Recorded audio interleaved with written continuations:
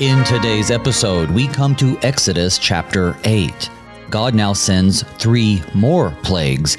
Each one, like the first, involves something sacred to the Egyptians. God continues to demonstrate his power over the gods of the Egyptians, now involving frogs and lice and flies. These pests also inflict discomfort on the people of the land. Will the people's opinion of Pharaoh be swayed? Will the Pharaoh finally relent and let God's people go?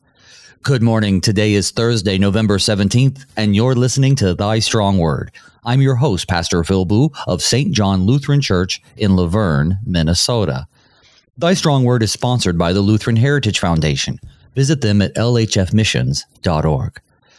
Well, to help us explore chapter 8 and the account of plagues 2 through 4 is my guest this morning, the Reverend Curtis Dieterding, pastor of Zion Lutheran Church in Fort Myers, Florida.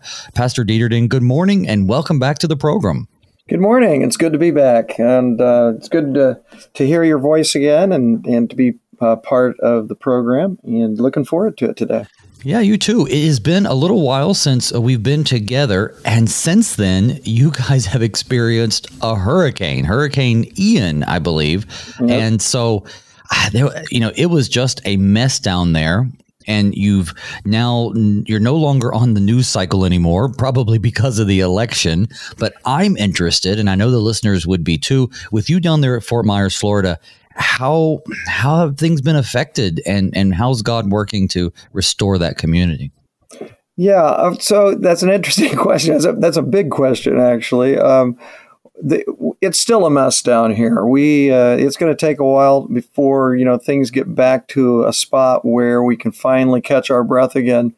Zion is actually the closest LCMS church to Fort Myers Beach and Sanibel. So we were not impacted here on the church grounds the way that the communities south and west of here were, because the most devastating part of the storm, even though the winds did tear up a lot of roofs and trees and lanai cages and so forth, the worst part of the storm was the surge, was this water surge that came.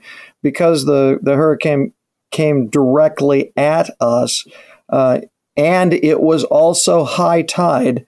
That was a beautiful formula and a combination that actually just brought just an unbelievable amount of water inland. And we're pretty far inland here. I mean, we're at least 7 to 10 miles here inland. So that water really got pushed in here and got into a lot of people's homes.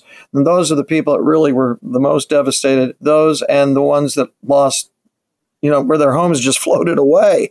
I mean, there was just a lot of devastation down there at the beach in Sanibel, and any homes that were up against the Gulf or the Estero Bay, which is just south of us here too.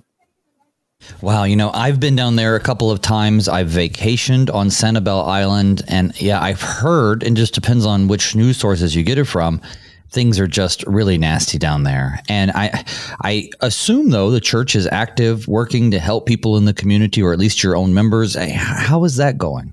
Oh, absolutely. So about 5 years ago, when we were hit by Hurricane Irma, we actually had the Lutheran Church Missouri Synod Disaster Response Team come and set up shop here on our campus. Now, we were actually having a lot of repair work done on our buildings at that time as well, because we really got hit hard by the wind and all the debris that was that really did a lot of damage to the roofs of our buildings. This time, we have had next to no damage. I mean, very little damage to the church. And we invited the LCMS response team to come right back in here. And this is a great location because we're right in the middle of everything that happened. And I mean, it really hit right here. And so they've been here now since the storm, and they will be here into December. We'll have another group coming at the end of December. We'll have some college groups coming at the beginning of the year when they're on spring break. And there'll still be plenty of work to do even after that's all said and done. So It's about at least a 3 to 4 month process, as far as at least getting to a point where most people have been touched as far as getting help, as far as the debris and so forth that's in their yards. But as far as what's in their lives and what they have to do now in order to just get caught up back financially, a lot of them go through a financial storm after this because the deductibles on hurricane and flood insurance is so high, it forces a lot of people to go somewhere else altogether. Wow, that is something else. Yeah. Well, today we're going to be talking about some plagues. I'm sure it probably feels like a plague has landed upon you guys, but we know that the Lord is a gracious God full of mercy and steadfast love. So it's nice to hear that even though the news cycles have all but forgotten you guys, that the church is still on the ground, still helping their neighbor. And I'm so grateful and encouraged to hear that. I want to say, and I'm sorry for interrupting you, but I do want to say thank you. I want to say thank you to all of you out there who have helped in some way. Everybody who's come down to volunteer, to those who have sent donations, either to Synod or directly to us here. This has been a very big help to the people here, and it's been a joy to watch people's lives change when they receive that kind of compassion, that kind of care from our church. And it's not just our church. I mean, all the churches and all the groups that are down here working together. It's a joy to see also all the blessing. It's not all, it's not all loss. There's a lot of neighbors now helping each other. There's a lot of people that, we've come together as a community. This is what happens generally whenever a catastrophe like this happens. And so it's been good to see the blessings, too, that have come out of all of this as well. That's great. And if you're out there and you're listening and you're thinking that I want to help in some way, probably the best way to get some information about that would be to call the Lutheran Church Missouri Synod International Center. You can call them at 888-843-5267, and they will point you in the right direction. So, brother, I'm looking forward to getting into this text today. I love dealing with the plagues, not because they were pleasant, but because they demonstrate that our God is a God of authority. He's the one true God over and against the false gods of the people. And we think of them as these natural disasters, but they aren't. They are divine judgments, and in some ways specifically on the gods of the Egyptians themselves, which is always fun to hash out a little bit. But before we get into the text, I think it'd be appropriate if you would start our time in prayer. Absolutely. Lord God, we don't know from day to day what we'll be facing, but we know that we're facing each day with you. We know, too, that as we approach your word this day, that we hear the story once again of how you brought plagues upon Egypt. As you continued to work against the Pharaoh to show him that indeed you are Lord and God alone. We remember that as we hear your very word come to us and touch our hearts by the power of your Holy Spirit. And so we ask that you would continue to help us to grow in our love and understanding for your word and for you, and more importantly, your unconditional love for us. Help us through all life's plagues and disasters to always hold fast in trust and in faith toward you, that we might truly give you thanks and praise for all the goodness that comes from your hand. In the name of Christ Jesus, we pray. Amen. Amen. So before we read the text, how would you like to set it up? We know the first plague was the plague of turning the Nile into blood. What else should we know as we head into this next part? We should know that the Pharaoh has this hard heart, and he's not about to succumb to a man who comes talking about his God. And so even as each of these are demonstrated, I mean, he's even trying to justify how all of this is happening. Just like you said, some people say this is a coincidence. Well, this is an interesting series of coincidences that happen in order for this to all take place. So, we're working with a Pharaoh who does not want to let God's people go. And at the same time, like you had mentioned just shortly ago, you said it's a demonstration of just how powerful and how really awesome our God is. And he demonstrates it over and over and over again until finally we know that he's going to overcome Pharaoh's hard heart, and Pharaoh will eventually let his people go. As we mentioned yesterday, there are 3 reasons that the plagues are given in Exodus by God. First is so that Israel might know, as the Lord would say, that I am Yahweh, God. And then that Egyptian would learn what that means, that he's the Lord. And then as a judgment on the gods of Egypt, which we will learn about a little bit more when we get to chapter 12. So we see here as the plagues come forth, he's sending Moses and Aaron up against a leader who God knows will not change his mind, at least not for a while. And he's also revealed that to Moses, that these things won't really change his mind for a while. So it puts him in a unique position, but he continues to have faith in God's plan. And that's where we begin today. I'm going to read just the first 7 verses of chapter 8.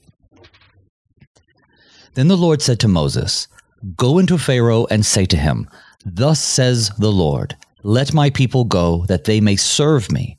But if you refuse to let them go, behold, I will plague all your country with frogs.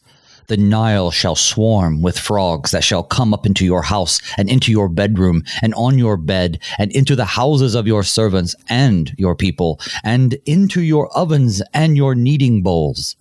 The frog shall come up on you and your people and on all your servants.' And the Lord said to Moses, 'Say to Aaron, stretch out your hand with your staff over the rivers, over the canals, and over the pools, and make frogs come up on the land of Egypt.' So Aaron stretched out his hand over the waters of Egypt, and the frogs came up and covered the land of Egypt. But the magicians did the same by their secret arts, and made frogs come up on the land of Egypt." Now, that's about halfway through, brother, the text on the frogs. But we see here a couple of things, right? So he's going in his second plague, and just as before, the magicians are going to try to conjure up something that replicates it, which really shows us that this is a battle between the gods, except there's the one true God up against the false sorcerers and magicians of the Pharaoh. But yeah, so frogs, a very, very interesting plague that God comes up with. Yeah, I see that. We look at this magic that's being performed, these secret arts, where the frogs appear. We know today that magic is like sleight of hand, very deceptive. We know that the actual magic that appears to be magical is explainable. There's always a way in which the magicians themselves and those who know magic and how it's actually performed and done can truly know that that's not, that it's easy to deceive our eyes and to deceive our minds. And we see it all the time. There's all kinds of people on Facebook, where they're showing these magicians that are on the street, and they're just wowing and razzling and dazzling those folks on the street, and they're thinking to themselves, well, I don't know how he does it, but I think everybody pretty much knows there is an explanation to magic. And so that's really what's kind of going on here too. We know that whatever they were doing as magicians was not the same as what God was doing, who is the creator of all things. Yeah, and I always wonder if the Pharaoh knows too. I mean, the Pharaoh has a lot of inside knowledge. So even though his magicians, so to speak, are copying this by, basically sleight of hand, as you said, the Pharaoh, his only intention is to shut down Moses. So even if Pharaoh himself is not fooled, it still accomplishes the same thing. Look at me and my gods. We're just as powerful or more powerful than your God. And I would say that it's not even though that Pharaoh doesn't believe in the Hebrew God, because there's plenty of room on his pagan shelf for plenty of gods, but it's that, he and his gods are the more powerful ones. Because after all, if the God of the Hebrews was so powerful, then why are they slaves? So that's sort of his thinking. And yet, God has made it clear that I'm going to get glory over the gods of Egypt. And he sends these frogs, and what an annoyance that there would be all these frogs. But we look back in history, and because everybody's always trying to come up with some natural explanation for these miraculous events, they might point to the fact that there were a lot of frogs in the Nile, and when the waters recede, it would be not uncommon for there to be thousands of little Nile frogs everywhere. And so those who are critical of the Bible might say, hey, this is just a natural phenomenon that Moses is exaggerating. But we have what? The Pharaoh's reaction. He would know what the Nile frogs look like. He wouldn't have been concerned about that.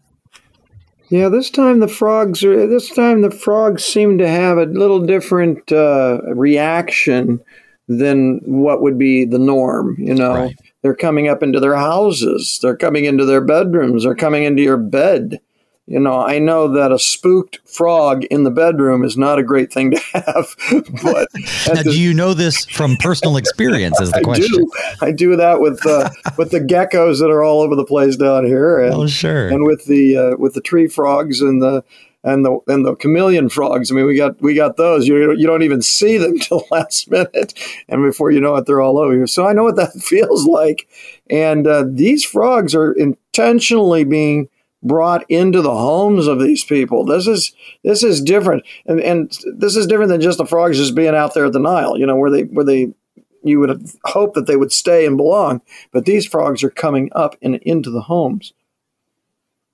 Another thing too that people don't always, put together is that when God, Yahweh, is getting his glory over the gods of Egypt, everything that happens in these plagues can be connected to one of the gods of Egypt. And it's an interesting way to look at it and understand what might be going on. So, for instance, as we talked about yesterday, Hapi is the guardian of the Nile, the spirit of the Nile. Is the Khnum is another god that's connected to the Nile, so they consider the Nile sacred. And same goes for these frogs, sacred frogs. Frogs in ancient Egypt were never intentionally killed. They were considered holy, essentially. They are regarded as sort of incarnate representatives of the goddess Heqet, which was a goddess associated with fertility and childbirth. And so, so if you think that, well, I can't kill a god or I can't kill a frog because of their association with gods, and now there's this God of the Hebrews just producing millions of them, and they're everywhere, and they're not just coming out of the Nile, they're coming out of the pools and everywhere else, then it's sort of humiliating your God, which is part of what God is doing. Right. And you have two audiences here that are really paying attention to what's going on. You have the audience of the Egyptians and the Egyptian people and all that are under Pharaoh. And then you have the people of Israel who have been enslaved for many, many years, watching all of this take place. And we know that God is sending these plagues to frustrate the plans of Pharaoh to keep these people enslaved. And of course, eventually we do see it actually does get to a point where it does work.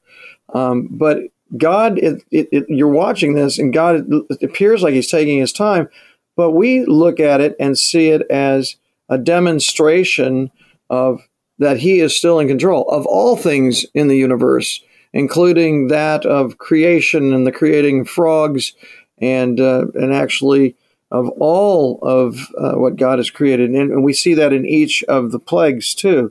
It's some creature, some animal, some insect that he has created in this world that brings this frustration over a period of time upon Pharaoh. I mentioned in the introduction that perhaps the support for Pharaoh is waning among the people. Now, Pharaoh, it's not as though he's up for election, right? So Pharaoh is a god king. They can't really do anything about him. But at the same time, even a god king, quote, wants to keep his people pretty peaceful, and he wants them to be easy to handle. Do you think the people are getting pretty upset at this point? They probably weren't affected too much by the blood in the water. I mean, obviously their water would have turned into it. But now it's getting a little worse. And of course, you and I, being students of the scriptures and having the historical hindsight, we know it's about to get a lot worse. But even right now, yeah, they have all of these frogs. I think the public opinion is about to sway. The polls are in, and they're not happy with the Pharaoh, or at the very least, not happy with the Hebrews. I'm not sure how they see it at this point. Yeah, and that's what I'm saying. It'd be interesting to know, just where are both of those audiences, Right.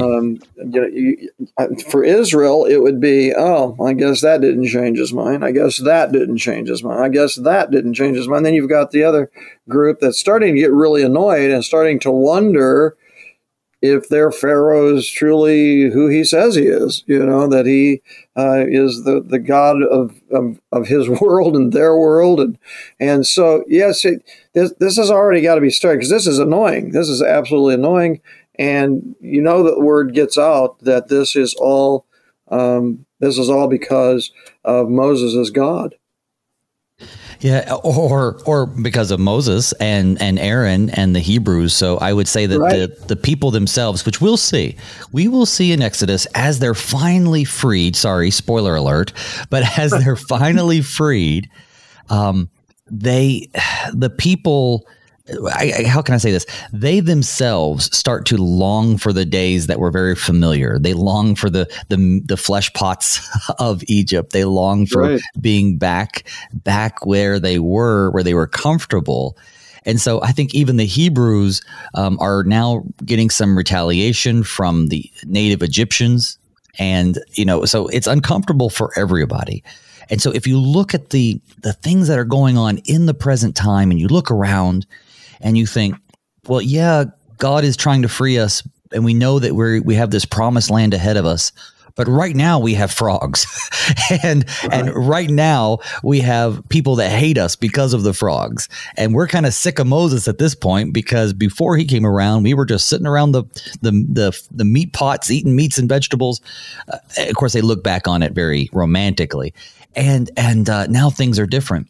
And it really connects to us today, too. In the midst of bad things, in the midst of Hurricane Ian's, it's easy for us to get really frustrated and say, God isn't here, or whatever God's doing is worse than it would have been if God would have done nothing, or why is God allowing this to happen? However you want to look at it.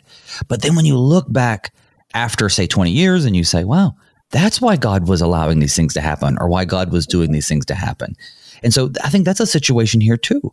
The Hebrew people even are probably getting frustrated. They don't like the frogs as much as anybody else. They don't like the animosity that's being created between they and the Egyptians and their taskmasters, their slave drivers. And so they can't yet see what God has in store. But God's word is still there. He will bring them out, even if it kind of hurts in the process. That's a message for us today. Yeah.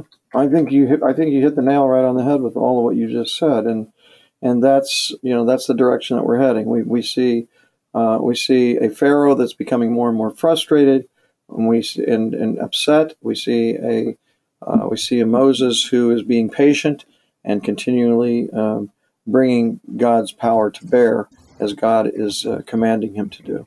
Do you want to move into the next plague before the break?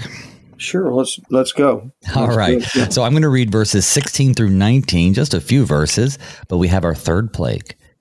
Then the Lord said to Moses, "Say to Aaron, stretch out your staff and strike the dust of the earth so that it may become gnats in all the land of Egypt." And they did so. Aaron stretched out his hand with his staff and struck the dust of the earth, and there were gnats on man and beast. All the dust of the earth became gnats in the land of Egypt. The magicians tried by their secret arts to produce gnats, but they could not. So there were gnats on man and beast. Then the magicians said to Pharaoh, "This is the finger of God." But Pharaoh's heart was hardened. He would not listen to them, as the Lord had said. So if you have even your own magician saying, okay, the gig is up, this one's real, something's going on. Tell us about this plague of gnats or insects or whatever they are, lice, whatever they are. I find it rather humorous, the magicians are going, okay, now gnats we can't do. Right. Oh, Man, we do get the gnats down here too. It's like, yeah, we get the frogs, we get the gnats. I don't know anything really more annoying as you're trying to be outdoors than to have gnats around you constantly. I don't care if you run, if you walk, no matter what you do, once you are stationary again, all you see around your head is gnats. I mean, this is just absolutely, over the top frustrating. And it's interesting that even you can see a little bit of a change even in the magicians who were trying to do all they could to produce these gnats. And the magicians are now starting to go, this is the finger of God. It's like there seems to be a change of heart starting to happen in this third plague that we haven't heard of up until this point. Well, and I think of it like this too. I think they say, well, we can get our hand on some frogs, right? But we could do that. But where do you find thousands of gnats? They just give up. Yeah, there are billions of gnats. Yes, that's true. That's true. Now, they come in droves. Now, you speak of gnats. So I'm also from the South. I'm from North Carolina. So I definitely know about gnats. And growing up, I think I remember asking my dad or my mom saying, why did God make gnats? And I was taught, and I still believe it to a certain extent, to be honest, I was taught that gnats were specifically made by God to punish us for our sins. Now, it's not great Lutheran theology, I'll be honest. It's a little bit more primitive Baptist theology. But I'll say, as awful as gnats are, that is true. Until I got to say, brother, I moved to Minnesota, and I was going to just tell you that Minnesota, the gnats are as big. They're called mosquitoes there. Mosquitoes, yes, it's the state bird. So right. Now, funny enough, we're talking about gnats, but the Bible here says insects. Gnats are probably a pretty good. Probably a pretty good guess of what they are or what kind of little flying. They're actually. If I'm not mistaken, and I could be, but from what I understand, there are actually lots of different species of what we call a gnat anyway. There are big ones and little ones, and gnat's sort of a category in our common language of all these little annoying flying insects. Some of the historical translations say lice. Lice doesn't make a whole lot of sense to me, but regardless, because lice doesn't fly, I don't know. But the point is, regardless of what they specifically are, they're very annoying. And so it's just, what is the judgment against the God, right? So here we go. Which God is having the glory taken away from him by the one true God? And in this case, someone might say it is the earth god Seth, because it involves the earth, the gnats or whatever they are being conjured out of the earth. And so now the earth god Seth is having judgment against him, and God is showing that, as you said earlier, not only is he in control of all creation, he's even in control of the gods of Egypt. And this one is Seth. Yeah. So, I could just see down here too. I mean, I was thinking of something as small and as tiny as a gnat. They have these bugs called no-see-ums, and they call them that because you don't see them. And we called those sand fleas when we were in the other side of Florida. And I remember those same bugs out in Texas we called chiggers. So those little, if anything could have been annoying, it would have been those. But those would have also caused some discomfort for a long period of time. For a long period.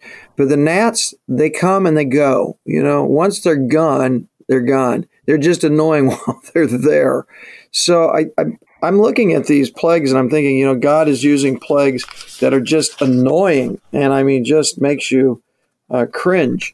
And the very first one, of course, didn't touch anybody unless you were actually in the Nile, the one where he turns the water into blood. But what I hear you saying is they're survivable. Right? Yeah, people will survive. It's just that they drive you nuts.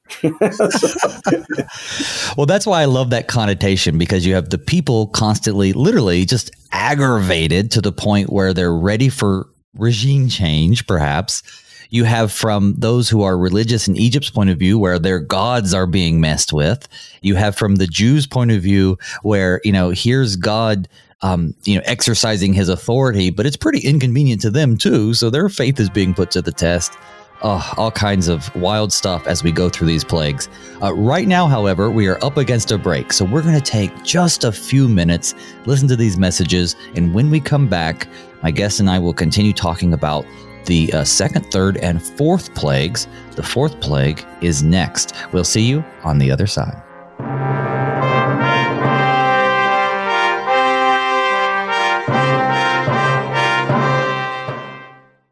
On America's college campuses, doors are open to sharing the good news of Jesus Christ. The number of international students studying at American schools has more than quadrupled over the past decade. For many of these young men and women, it's their first time living in a free society where they can ask questions about Christianity. You can help answer their questions. Go to lhfmissions.org and partner with the Lutheran Heritage Foundation to translate good Lutheran books into languages these students can read and understand. lhfmissions.org.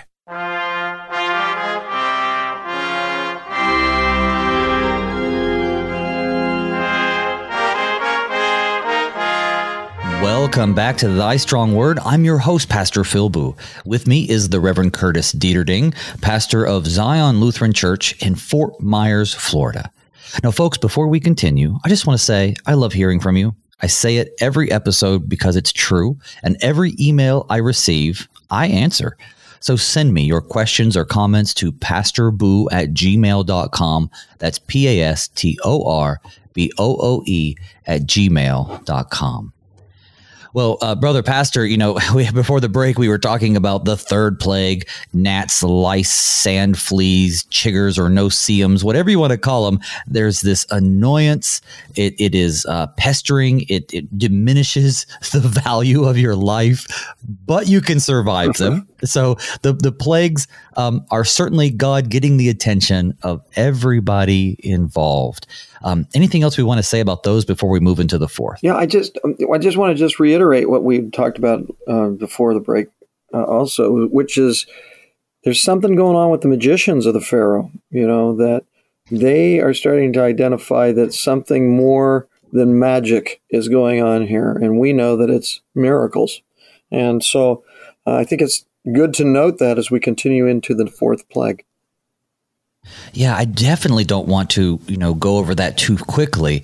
They say, or one of them says, this is the finger of God. And that in of itself is an interesting way to phrase it. And to my head, it brings up something that has not happened yet, which is Exodus 31. And that is when God, writes with his finger the 10 commandments on the tablets of stone. Well, actually, he does that in 20, but we're told about his finger in Exodus 31, writing them into the tablets of stone, which is fascinating. And then, I have some other cross references here, like Psalm 8 says, when I look at your heavens, the work of your fingers, the moon and the stars, which you have set in place. And then even in Luke, it says, but if it is by the finger of God that I cast out demons, then the kingdom of God has come upon you, Jesus says.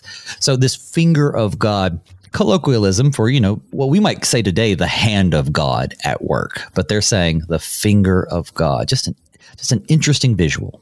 Right. And I think what they're and no pun intended, well, maybe so. What they're pointing at is the fact that God is all powerful. And they're looking at this as a very powerful event that has taken place, and he's just using a finger. He's not even he hasn't really exerted himself as the Almighty that he is. And it just starts to make you wonder. They're starting to see that this God is real, that this God exists, that this God is way above magic and has something to do with controlling the universe. And for what it's worth, I want people to know that when they say this is the finger of God, we use God, of course, as a way to refer to the one true God. Mm-hmm. The Hebrew here would have been Elohim, which is just really the generic word for God. And God actually is a generic term. Our God either is Yahweh. We talk about the Father, Son, Holy Spirit. We can talk about the one true God in very specific ways. the magicians aren't necessarily completely converted over into being followers of Yahweh. So when they say this is the finger of God, they could easily be saying this is the finger of a God. But as the pastor pointed out here, the point is not that they've suddenly been converted, but they who kind of know how to fool people into believing that their magic is real, they're the ones who are saying, no, wait a minute, we couldn't even figure out how to do this. This is God or a God or their God. However you look at it, they're starting to see for themselves that the God of the Hebrews, he's the real deal. All right, so we're going to read chapter 8 now, verses 20 through, let's do through 24, as we're introduced to the fourth plague. Then the Lord said to Moses, "Rise up early in the morning and present yourself to Pharaoh as he goes out to the water, and say to him, 'Thus says the Lord, let my people go, that they may serve me. Or else, if you will not let my people go, behold, I will send swarms of flies on you and your servants and your people and into your houses. And the houses of the Egyptians shall be filled with swarms of flies, and also the ground on which they stand. But on that day I will set apart the land of Goshen, where my people dwell, so that no swarms of flies shall be there, that you may know that I am the Lord in the midst of the earth. Thus I will put a division between my people and your people. Tomorrow this sign shall happen.' And the Lord did so. There came great swarms of flies into the house of Pharaoh and into his servants' houses. Throughout all the land of Egypt, the land was ruined by swarms of flies." Wow. So God makes a distinction, a very visual distinction between his people and their people, which tells us two things. One, God is starting to narrow down for them, in case they haven't noticed, who the judgment is for. And two, it reminds us that the Hebrews up to this point, they've been enduring these plagues too. That's kind of interesting. Mm-hmm. Yeah, it's very interesting indeed. You know, I'm thinking in terms of these flies. I was trying to think in if I've ever been in a situation where there were swarms of flies. I've seen flies swarm, but never in a sense where there were so many flies I couldn't get away from them. You know, where the swarm would be that large. I've not experienced that before, but I have experienced biting flies. There just seems to be times of the year, or maybe it's the weather in the air. I've heard all kinds of things about why sometimes flies bite. I mean, I've had flies land on me, a few at a time maybe, but never had a swarm of flies. And I always thought, wow, if you had a swarm of flies and they bit you, how annoying would that be? And sometimes flies can actually cause sickness in people through bites. Yeah, flies are a pretty disgusting kind of creature, even though they seem so harmless. And, you have these biting flies. We had horse flies, down south. Deer flies. Yeah. And so this is another example of one of those times when this could involve any number of types of specific species. And the reason I keep mentioning that is because so often people want to look back, critics of the Bible want to look back and try to identify exactly what the insect was, exactly what a natural phenomenon could be. And when they do that, they often miss the point. In fact, the Hebrew here doesn't mention flies at all. It just says the word swarms. Mm-hmm. So flies is just an inference of, it has to be a swarm of something. And we're talking insects here. So it's swarms of flies as a generic term for, any of these kinds of things. So, they could very well be biting flies. And I actually assume they are, because to look out and see just this, the sky is black with thick insects coming that are not only annoying, but biting.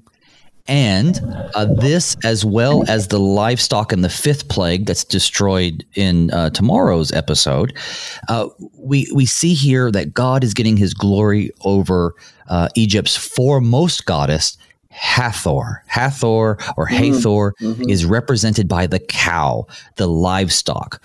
And if you're an agrarian and agricultural society and you rely on your livestock, of course, they're going to end up being gods to you. They are gods to the Egyptians, and this is starting to affect them too. So we also have Apis the bull and other things. But the point is, God is continuing to associate his plagues with judgment over the gods of Egypt. But yeah, these flies, but now it's different, right? Because he sets apart the land of Goshen. That had to be noticed by the Egyptians, right? Right, yeah. So now you live down in Laverne, Minnesota, is that right? I live in the southwestern corner of Minnesota, which is, Laverne. We're about 30 minutes from Sioux Falls, South Dakota. There you go. Yeah. So I used to live up in Fergus Falls at one time and served Trinity Lutheran Church there, wonderful church. And the joy that I had there with my father, who lived with us, was to be able to just, after a meeting at night, or sometime when there wasn't a meeting or on my day off, he and I would just take the little fishing boat that we had and attach it to the back of our minivan and drop it into one of hundreds of lakes that were around us. We would go to different places and fish. Just absolutely loved it. But one thing that I always remember about being out in that boat and fishing with my father is we needed to be off the lake before sunset, because for some reason at sunset there are swarms, and I have seen these swarms of mosquitoes everywhere. In fact, you can't outrun them. You take off in your boat to try and get off the lake after the sun has set, and you're going to get eaten alive. They don't care about the mosquito repellent or anything else. They come after you, and so we really took care to get off. So we know how absolutely not just annoying, but how the after effects of those bites could be too, on making the trip on our way home and so forth. Very, very uncomfortable. Now, I can empathize with you, not because I live in Laverne. Now, actually, Laverne is, Minnesota is the land of 10,000 lakes. Right. Laverne in Rock County is the only county in which there are no natural lakes in Minnesota. Really? But I did live, for my very first call was in a little township called Corliss, Minnesota, which is outside a town called Perham. Oh, yeah. In that case, it's about 30 minutes east of Fargo, so a little bit north of Fergus Falls. And so, we had lakes and Little Pine and Big Pine, and I bought a boat while I was up there, and it was great. But you're absolutely right. I learned that firsthand. And it's not just the immediacy of all the swarms and the bugs and the mosquitoes. It's the welts they leave behind. Yeah, it's just nasty, guys. And but again, it's survivable so far. God is, I think, and I don't know if you see this too, but he seems to be ramping things up. Blood in the Nile, and then frogs are nice, and then gnats are annoying, and then the flies. Things are getting incrementally larger. Well, now our radio audience has discovered that we have fished on the same lakes up there in that area. So, nice. So we know what it's like, and probably can attach ourselves to the story a little bit more too as a result of that. But. And it's something to remember. I spoke about how when I was a kid, I was like, why are gnats? Why do they even exist? What good do they provide? Of course, we know ecologically they provide food for bats, I guess. But anyway, the point is, and then the response was, well, it's God's punishment on us for our sin. Well, I don't know if I'd go that far. But it is something, dear listener, next time you slap that mosquito or that fly or that gnat is bothering you, think about the judgment that God rendered on the Egyptians, and that this judgment wasn't because God is mean or that, God in the Old Testament was just this angry person or entity, I should say.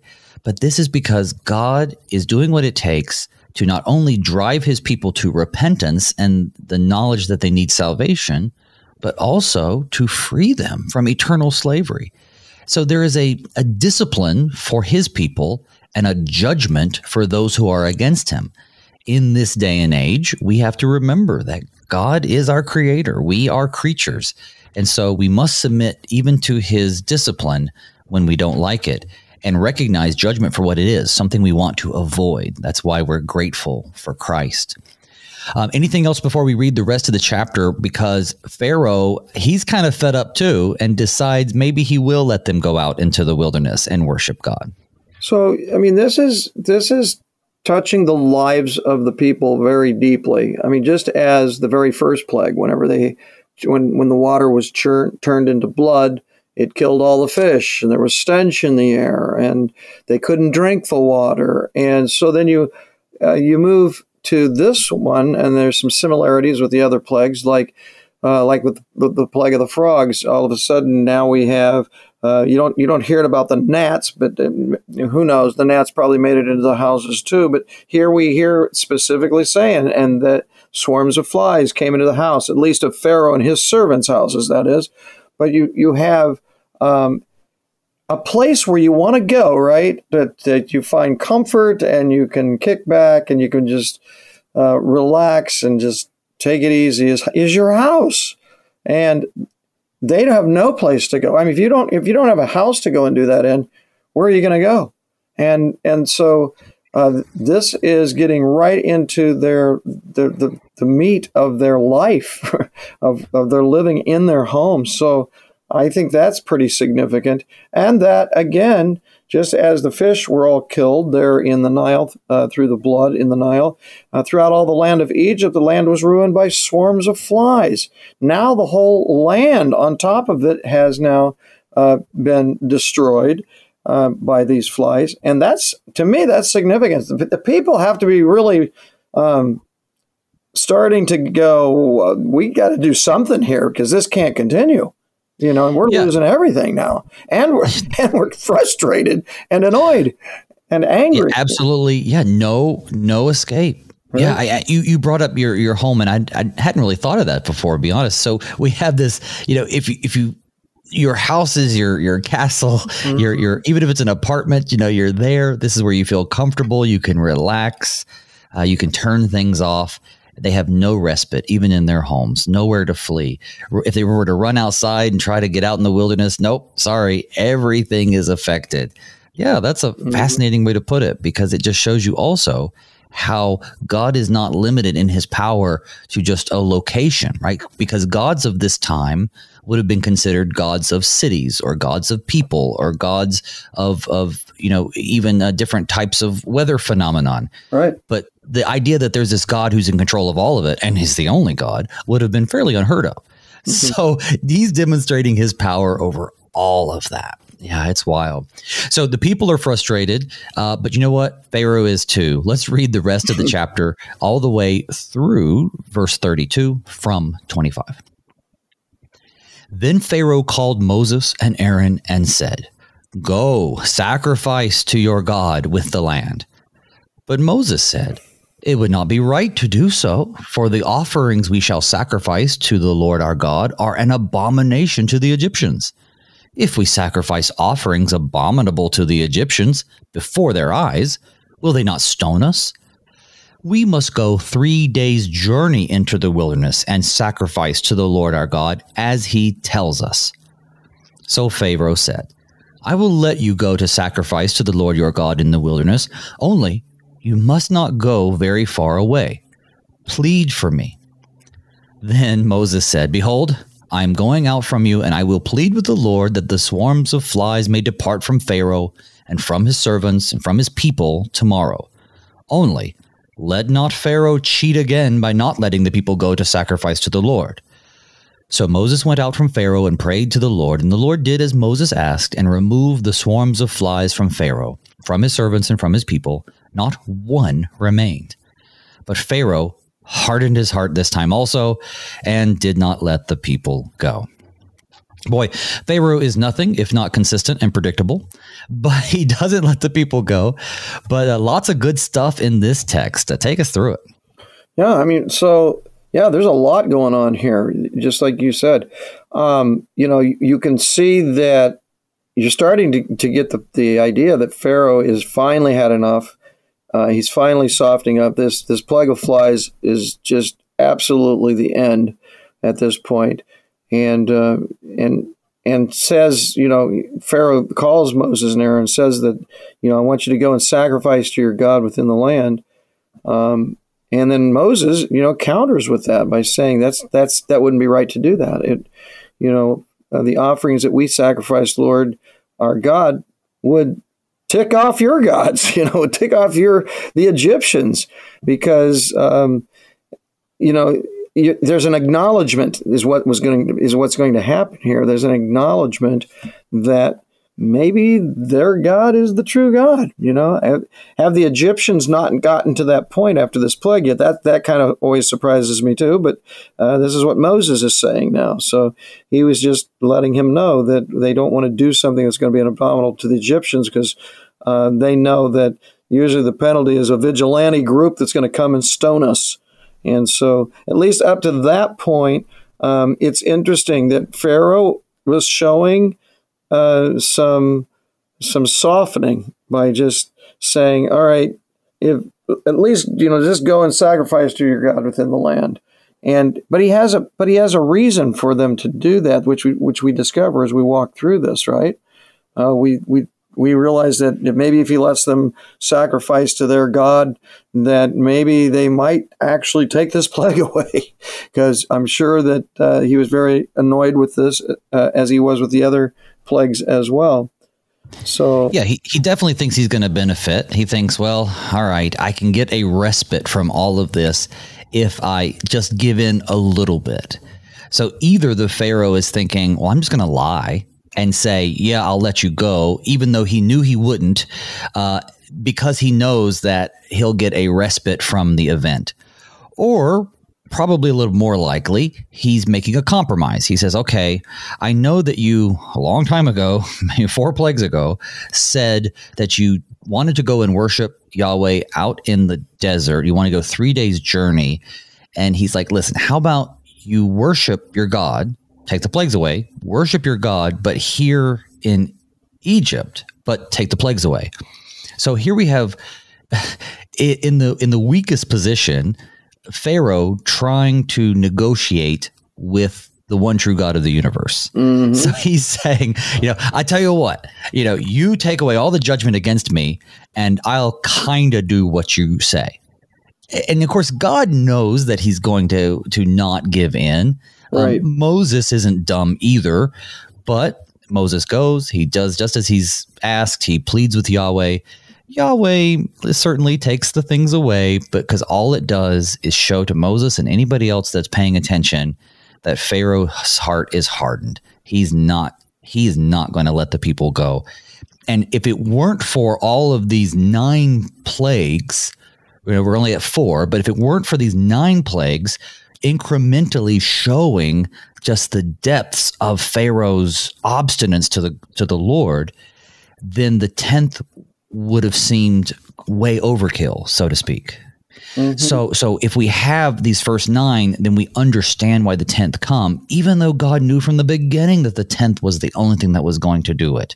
Right. But if that would have been the first, then people might have and could have said, well, look, the God of the Hebrews is just this evil, wicked God. But instead, he gives them 9 chances to repent, relent, release the people, and of course, he's not going to. Right, and you see, this is, the last plague. You could see that there was now some weakening from the magicians, and that there were actually a couple plagues before, and now it's moving over to Pharaoh. The Pharaoh, and of course it's his heart that has to be changed in order for this historical deliverance of God's people to take place, because that is the focal point of this whole thing, is that all of these things are happening so that God's people would be freed and delivered from their enemies. And of course, we know that story, this whole historical narrative actually attaches to the greater deliverance that occurs in Christ Jesus, where we are freed from our major enemies, not just someone piddly like Pharaoh, but the bigger spiritual enemies of our own sinful flesh itself, and of Satan, of all the evil that this world can put upon us, and even death itself. So we've got us all of this is moving us forward to that greater deliverance event. So you've got Pharaoh here who is saying, you know what, I'll let you go sacrifice your God. It's not because he's a nice guy. It's because the motive is he wants something out of it. He wants an end to these flies. And so he allows them, and then don't go too far, and he allows them to go out. And sure enough, they do the sacrifice, and Moses lays it out. You can't be saying that you're letting our people go and then you don't do it.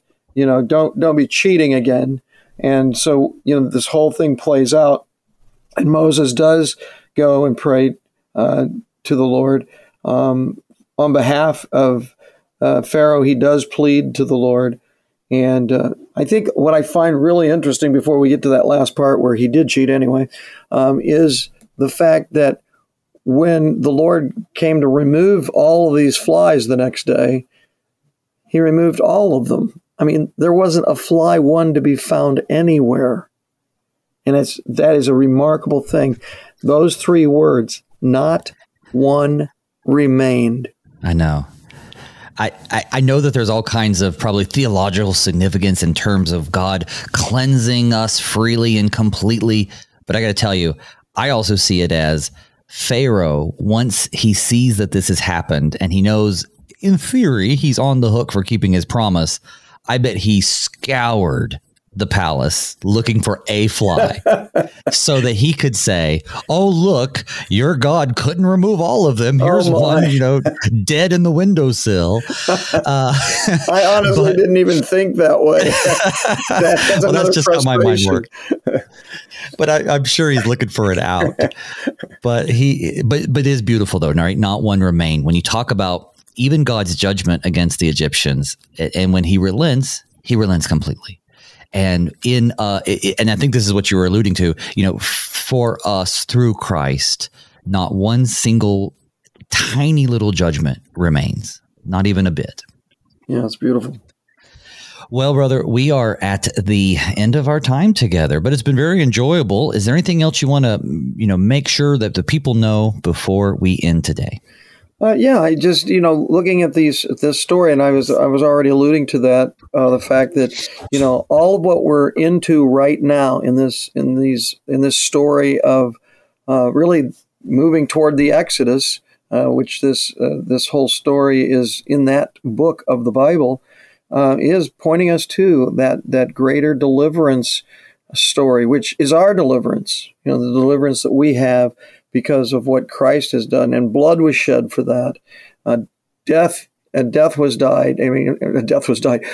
Christ died a death for us that actually was one final sacrificial death that would free us from all the torments of this world and all the plagues and all the hurricanes and all the things that can come upon us that are storms in our life. And he wants us to fully trust in him, just as he wanted his people back in the day with Moses to trust in him as well. Amen, brother. Well said. Well, I'd like to thank my guest this morning, the Reverend Curtis Dieterding, pastor of Zion Lutheran Church in Fort Myers, Florida. Pastor, thank you so much for being on the show. It is always a joy. Thank you so much. Bye-bye now.